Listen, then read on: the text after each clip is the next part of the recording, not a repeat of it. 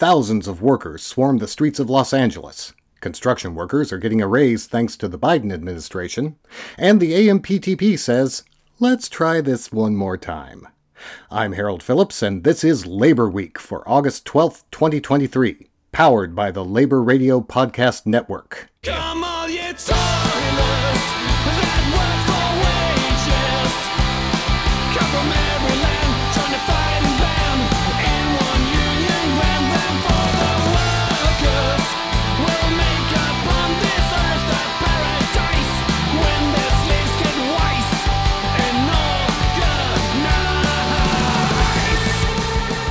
organized. Welcome to another episode of Labor Week, featuring a roundup of the top worker and organized labor headlines from the past week. As always, you'll find links to the articles I mentioned in the show notes or at laborweek.org.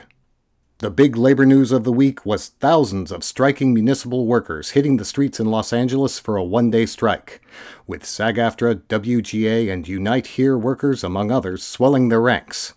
The Associated Press reported that picket lines went up before dawn at Los Angeles International Airport and other locations, and a large rally was held later in the morning downtown at City Hall. SEIU Local 721 told the AP that mechanics, engineers, and airport custodians were among the more than 11,000 LA City workers who were striking. The union said its members voted to authorize the one-day walkout because the city has failed to bargain in good faith and engaged in labor practices that restricted employee and union rights. Local 721 Chief of Staff Gilda Valdez said the union approved a one-year deal with the city in November of 2020, with the understanding they would return to the bargaining table in January to negotiate over a number of specials, or smaller specific proposals. The city reneged on the promise to negotiate on these issues, though, and, quote, only gave us some small agreements that basically amounted to peanuts, unquote. The union filed an unfair labor practice claim with the City of Los Angeles Employee Relations Board over the issue, along with previous claims filed over several other issues. Valdez said, quote, this strike is a very strong message. Come to the table, unquote.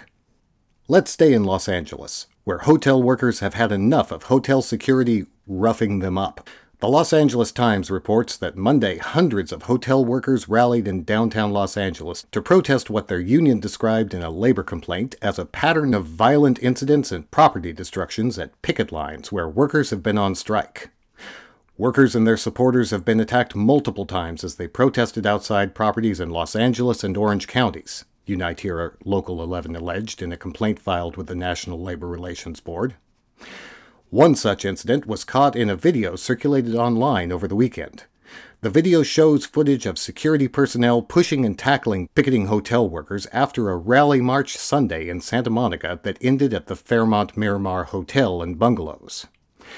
And, you know, there is one other little industrial action centered in Los Angeles right now.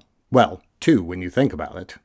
I'm talking, of course, about the Writers Guild of America strike, which passed the 100-day mark this week, and the SAG-AFTRA strike. You might remember last week I told you the Hollywood studios and streaming companies were finally coming back to the bargaining table with the Writers Guild. Well, the results of last Friday's meeting were less than satisfactory. The Hollywood Reporter shared the news that members of the WGA have called the Alliance of Motion Picture and Television Producers' attempt to restart negotiations, quote, insulting and out of touch, unquote. According to the Writers Guild memo to its members after the Friday meeting, the AMPTP wants to use the deal that the Directors Guild of America agreed to earlier this summer as a template for shared issues like pay increases, and it expressed a willingness to increase their offer on a few writer-specific TV minimums, but not on core issues like the minimum size of writers' rooms or success-based residuals, among other topics. News broke on Thursday that the AMPTP is again offering to restart talks. Deadline.com reports the WGA told its members Carol Lombardini, president of the Alliance of Motion Picture and Television Producers, quote, has asked the WGA negotiating committee to meet with AMPTP negotiators on Friday. We expect the AMPTP to provide responses to WGA proposals, unquote. Remember how I said the WGA and SAG-AFTRA strikes are centered in Los Angeles? That's because, as NPR reports, these strikes in the entertainment industry are having an effect in areas across the country, such as Montana and Georgia. Even so, Los Angeles' economy is being hit hard. The Wrap reports that Todd Holmes, a professor of entertainment industry management at California State Northridge, says the first 100 days of the Hollywood writers' strike has cost the California economy $3 billion. The estimates are based on an analysis of the 2007 Writers Guild of America strike, which cost the state 37,700 jobs and sucked $2.1 billion from the state's economy. Holmes built off of that $2.1 billion and adjusted it for inflation and other factors to come up with his ballpark on the impact of the current strikes so far. The actual figure is likely higher, the report said, because SAG-AFTRA joined the WGA on the picket lines in July, which did not happen during the last walkout. Speaking of SAG-AFTRA, the Actors and Broadcasters Union says it's working, quote, towards the protection of the reality performers, unquote, in an effort to end, quote, the exploitative practices that have developed in this area, and engage in a new path to union coverage, unquote. Deadline reports the announcement comes after Bethany Frankel, a former star of The Real Housewives of New York City, suggested that reality performers should go on strike in order to win residuals for their work and to combat abuses in the workplace. Reality show hosts, but not contestants, are covered by the Guild's network code, which is not a part of its strike against films and scripted TV shows. In other entertainment news, visual effects crews at Marvel Studios have had enough. Over the past year, we've heard story after story about Marvel Studios' systematic overworking and underpayment of visual effects workers on its blockbuster movies and streaming series. Vulture reports that on Monday, a group of more than 50 on-set VFX employees filed a petition with the National Labor Relations Board to be represented by the International Alliance of Theatrical Stage Employees, or IATSE. The workers are asking for the election to be held as early as August 21st. This marks the first time visual effects professionals have banded together to demand the same rights, wage protections, and professional watchdog oversight enjoyed by workers in almost every other segment in the entertainment industry. Australia's Rugby League Player Association announced Thursday that it has reached an in-principle agreement with the National Rugby League in a collective bargaining agreement. The Guardian reports all industrial action taken by the players, including the game day media boycott announced last month, has been lifted immediately. The deal comes after 20 months of tension between the RLPA and Rugby League. Financial issues had been resolved last year, but the parties had remained at loggerheads over issues including access to and ownership of player data, allocation of funds to the RLPA's programs, and the length of the season. Rugby players are rough and tumble folks, and so are construction workers. How's that for a transition? This week, the Biden administration had great news for construction workers when it unveiled a major change in the 1931 Davis-Bacon Act.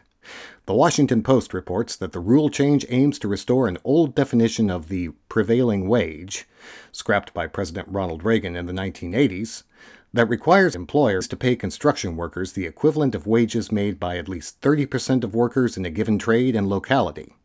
Unveiling the rule change in Philadelphia, Vice President Kamala Harris said, quote, "Many workers are paid much less than they deserve, much less than the value of their work, and not just by a little.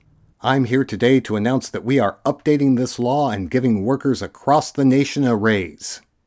The AFL-CIO says the rule change will not only strengthen prevailing wage laws, but it will also improve legal protections from wage theft for more than 1 million workers on federal construction projects.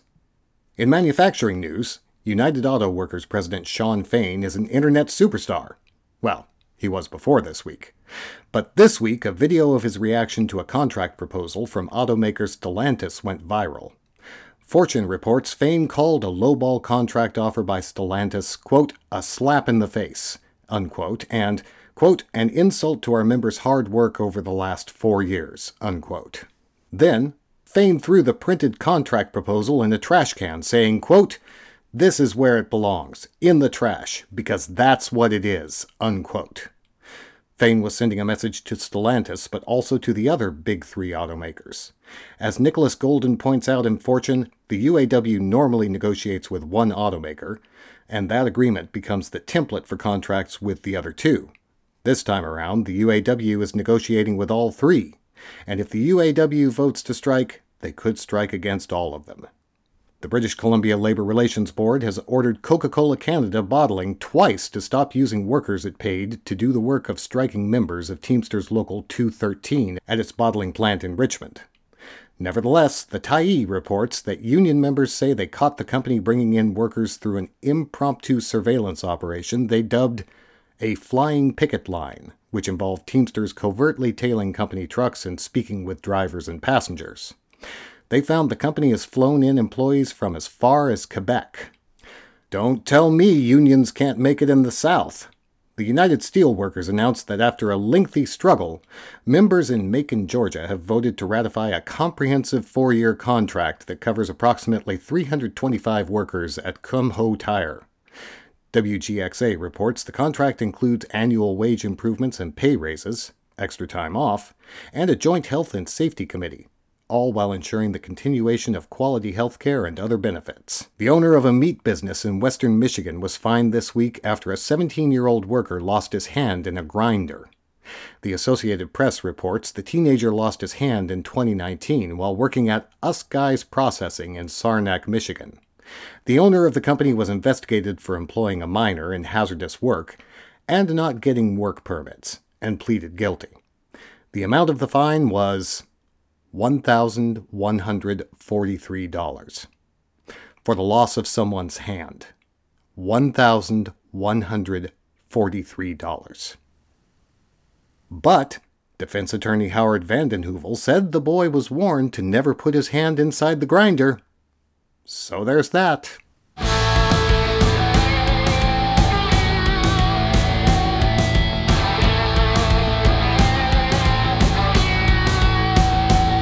There's plenty more labor news to share in this episode of Labor Week. But before we move on, I have to get serious. And we have to have the talk. You know, the money talk. I'm getting so serious, in fact, that I'm taking off my news guy voice for a minute. Hi, folks. Podcasts are a great low-cost way to get information out to people. But make no mistake, there are costs associated with the production of Labor Week. Not to you, of course. You get to listen to the show for free. On my end, though, there are subscription fees, hosting costs, and the sheer amount of time it takes to comb the internet every day to find the biggest stories as they break.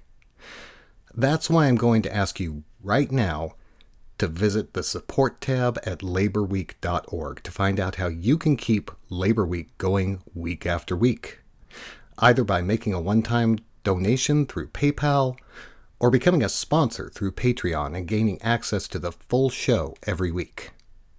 Oh, wait. Did I not mention that you're not getting the full show right now? Yeah. Here's the deal. There are a lot of labor stories each week. Far more than I can fit into a half-hour or so podcast.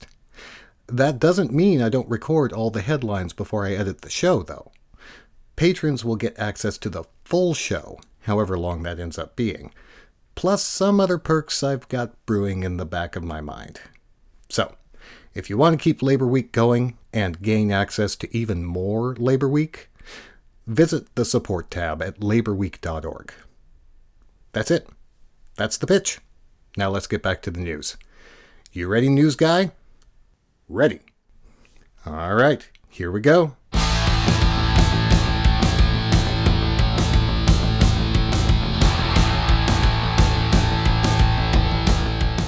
Come on, Amazon, which is it? Do you employ your drivers or don't you?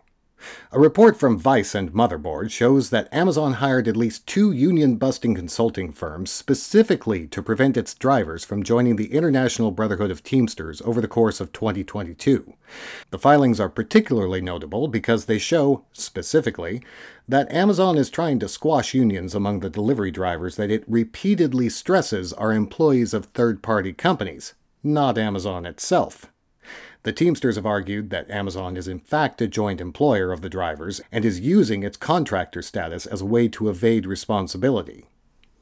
Some drivers Amazon couldn't stop from unionizing extended their picket line to a fulfillment center in California's Central Valley this week. MarketScreener.com reports the workers have picketed 10 Amazon warehouses around the country during their 7-week strike, including facilities in California, New Jersey, Connecticut, Massachusetts, Michigan, and Georgia.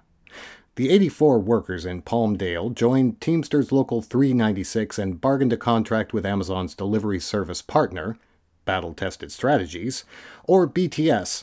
No, not that BTS. In April. Despite the absolute control it wields over BTS and workers' terms and conditions of employment, Amazon has refused to recognize and honor the union contract. Kinda like what we just talked about in the last story, isn't it? In other transportation news, the Associated Press reports that dock workers with the International Longshore and Warehouse Union Canada voted 75% in favor of a contract offer, ending weeks of turbulent job action that stopped billions of dollars worth of goods from being shipped in Canada. The dispute had shut down ports on Canada's west coast for nearly 2 weeks. 500 locomotive engineers employed by New Jersey Transit, or NJT, began receiving ballots in the mail this week from the Brotherhood of Locomotive Engineers and Trainmen, or BLET, a division of the Teamsters, seeking authorization to call a strike at the nation's third-largest commuter railroad. New Jersey Transit's engineers have been seeking a new contract since October 2019, and the contract dispute has been in mediation for nearly 3 years. Ballots authorizing a strike are due by Thursday, August 31st. And this will come as a shock to all of you, I'm sure. UPS job searches have surged since the Teamsters deal has boosted wages. Surprise!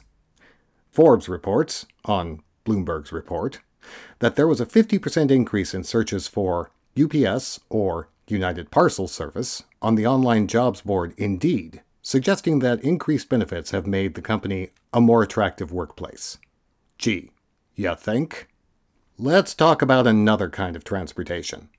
The Stand reports that a study released last week by the University of Washington Information School has found racial bias in Uber and Lyft processes for terminating drivers, arbitrary and excessive terminations of drivers, and a widespread failure to inform drivers of the reason for their termination, or conduct meaningful investigations prior to termination.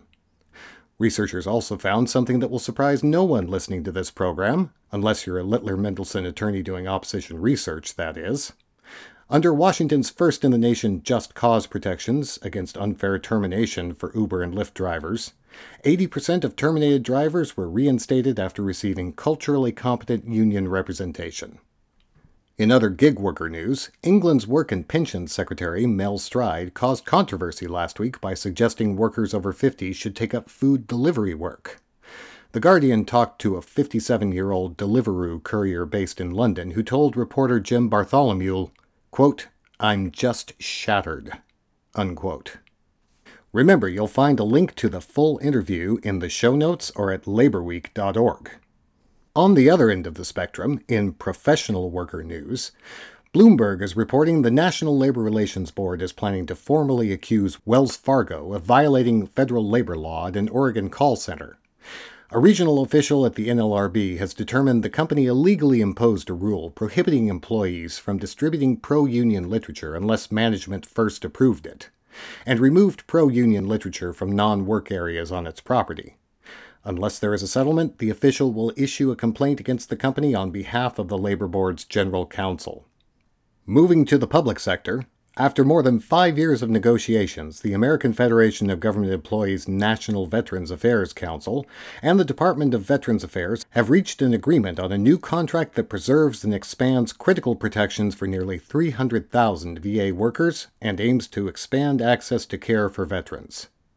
According to the Federal News Network, the turning point in negotiations came in March, when a federal arbitrator ruled in AFGE NVAC's favor and ordered the VA to cease its pattern of bad faith bargaining.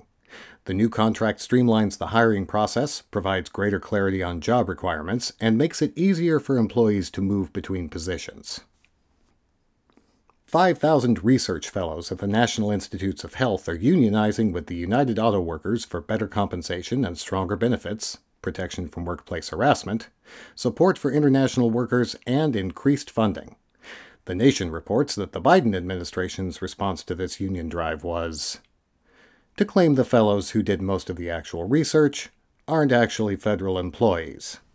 I say was because on Friday, NIH Workers United announced on their Twitter, X, I guess, that the NIH is no longer objecting to the workers' union vote.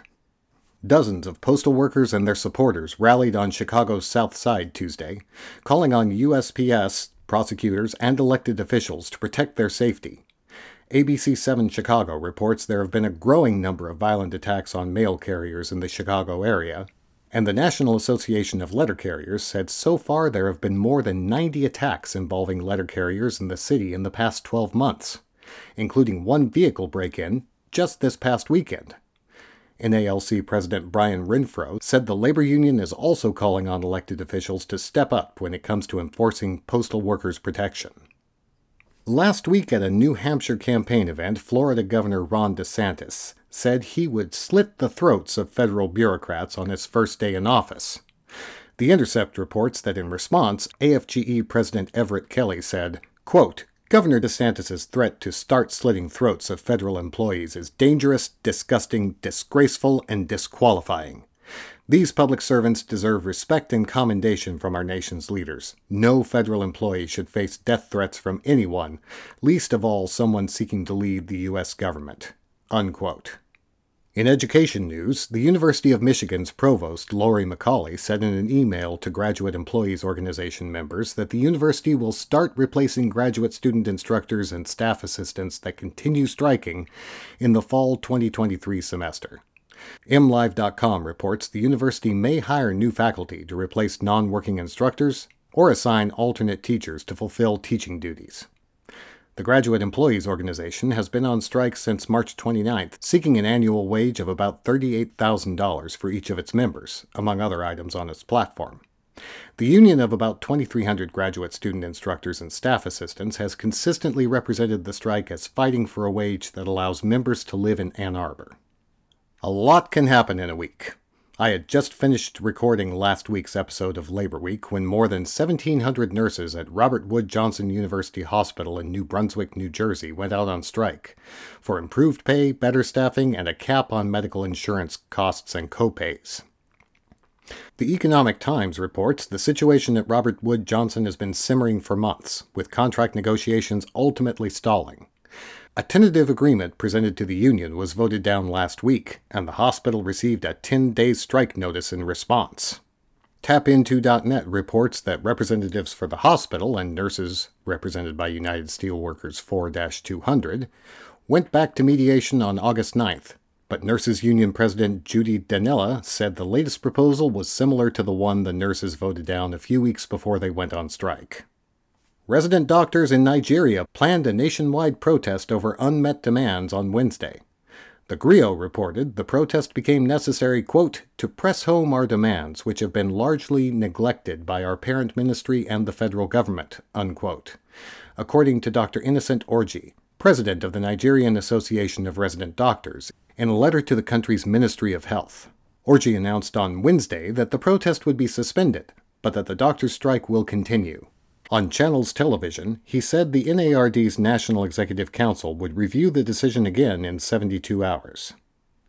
Massage therapists at a franchised Hand & Stone location in North Florida voted to unionize last week in what is believed to be the first successful union drive by massage therapists in the state. But they faced opposition from their employer before they achieved their victory. Orlando Weekly reports a, quote, union avoidance, unquote, professional with the Labor Pros, a consultancy firm in Orlando that specializes in convincing workers not to unionize, was hired by the massage studio, but they held strong and voted for their union anyway. Before we leave the healthcare segment of our show, I want to bring your attention to a report from the AP that shines light on data showing American healthcare workers now suffer more non-fatal injuries from workplace violence than workers in any other profession, including law enforcement. Healthcare workers racked up 73% of all non-fatal workplace violence injuries in 2018, the most recent year for which figures are available, according to the U.S. Bureau of Labor Statistics. Los Angeles wasn't the only city in the U.S. that saw thousands of workers marching in the streets this week. Hospitality workers rallied Thursday on the Las Vegas Strip to call attention to ongoing contract negotiations for higher pay and better benefits for food service workers at T-Mobile Arena. The Associated Press reports that in a statement ahead of the rally, the Culinary Workers Union said servers, dishwashers, cooks, and bartenders who work in the arena have been locked in contract negotiations for nearly a year with their employer, Levy Premium Food Service. The workers say they want a fair contract that will ensure one job is enough to provide for their families. Over 1,000 members of the union packed the walkways near the arena, with the crowd mostly dressed in red spilling into Las Vegas Boulevard. Last week I told you that 92% of the workers at Powell's Books in Portland, Oregon voted to authorize a strike.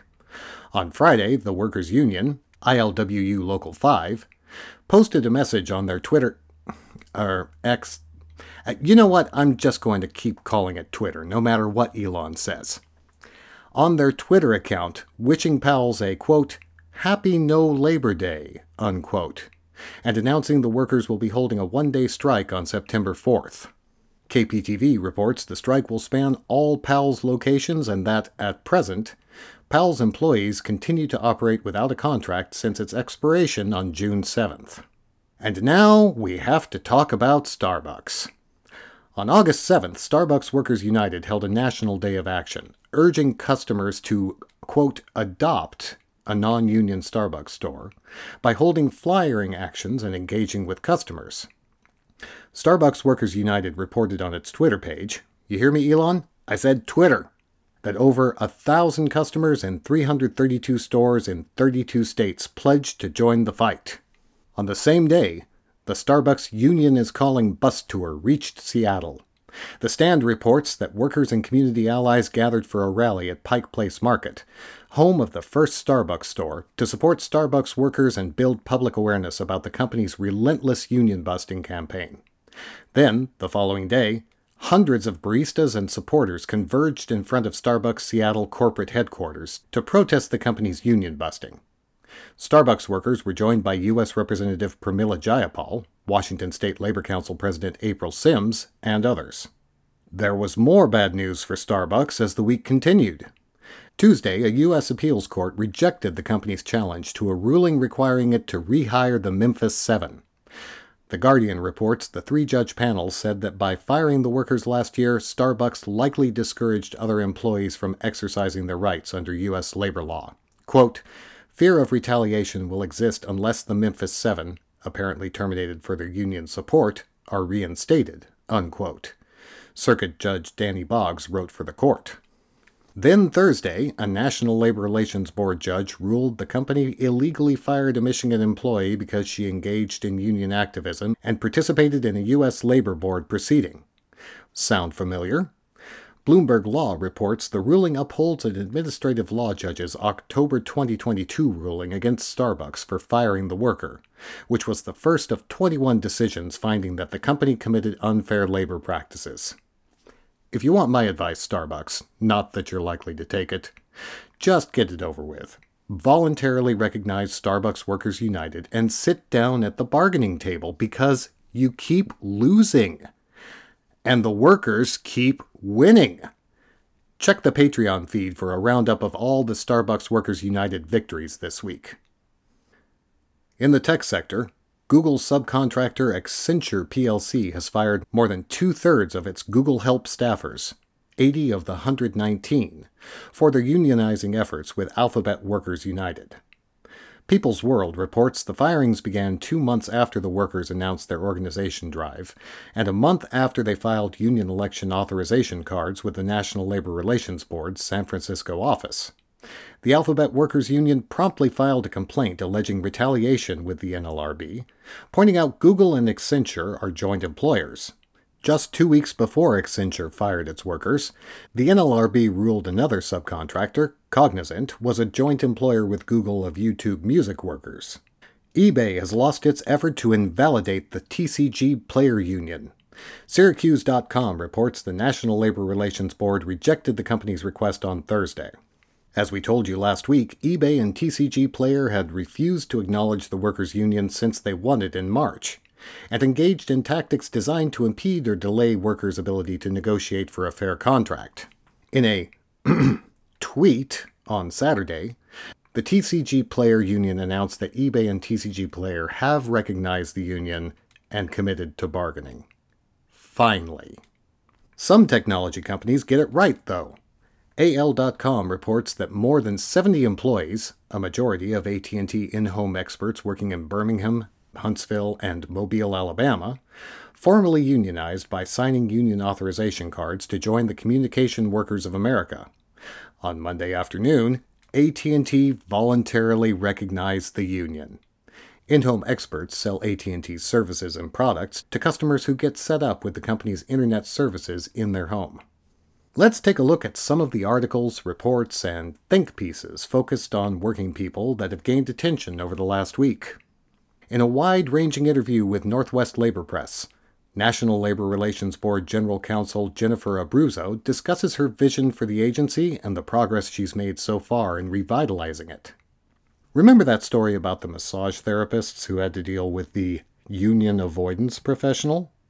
Check out the Orlando Weekly's profile on The Labor Pros, the company that was brought in to try and bust that union effort. Wilfred Chan writes a stunning profile in The Guardian of states where predominantly Republican lawmakers are making quiet moves to roll back the alcohol service age, so that kids who can't legally buy alcohol would be allowed to serve hard drinks to customers at bars and restaurants. In Labor Notes, John Capodanno shared the tale of how 37 Teamsters turned their backs on an abusive UPS manager in the Boston area, and how that stunning show of solidarity made the bullying manager back down. Before we go, let's take a moment to look back at some of the events in labor history this week. On August 7th, 1890, American labor leader, activist, and feminist Elizabeth Gurley Flynn was born. On August 9th, 1979, young women workers at the YH Trading Company in Seoul, South Korea staged a sit-in. August 10th marks the anniversary of the Airline Pilots Association affiliating with the American Federation of Labor. And in a look ahead, you may remember that last week I told you about public workers in San Jose, California, taking a strike authorization vote. Well, get ready, San Jose. It might be your turn. The San Jose Spotlight reports that as many as 4,500 city workers will strike starting August 15th. Their union made the official announcement Monday morning at San Jose City Hall after 99% of the unionized workers voted in favor of striking. August 15th may also see teachers in Youngstown, Ohio on strike. The Youngstown Education Association filed an intent to strike or picket notice Tuesday with the Ohio State Employment Relations Board and the Youngstown City School Board. WKBN reports the union's announcement it will go on a 10-day strike comes after the YEA declared an impasse in negotiations with the school board. And that's Labor Week for August 12th, 2023. Did I miss anything? Well, become a sponsor through Patreon and listen to the full show. If you already did that and I still missed a story from this week, let me know. Email me at news@laborweek.org or find me on Facebook and Twitter @LaborWeek. See what I did there with the @? As always, you'll find links to the articles mentioned in this edition of Labor Week in the show notes and at laborweek.org. Looking to take a deeper dive into some of these stories? You'll probably find it in one of the nearly 200 shows in the Labor Radio Podcast Network, like We Rise Fighting. Find out more about the Labor Radio Podcast Network and find your new favorite podcast, besides this one, at laborradionetwork.org. Labor Week is produced and edited by me, Harold Phillips, under a SAG-AFTRA Micropod agreement. Our music is from Batitudes, Joe Hill Punk Exposure. Find out more about Batitudes at facebook.com/Batitudes. Check the link in our show notes.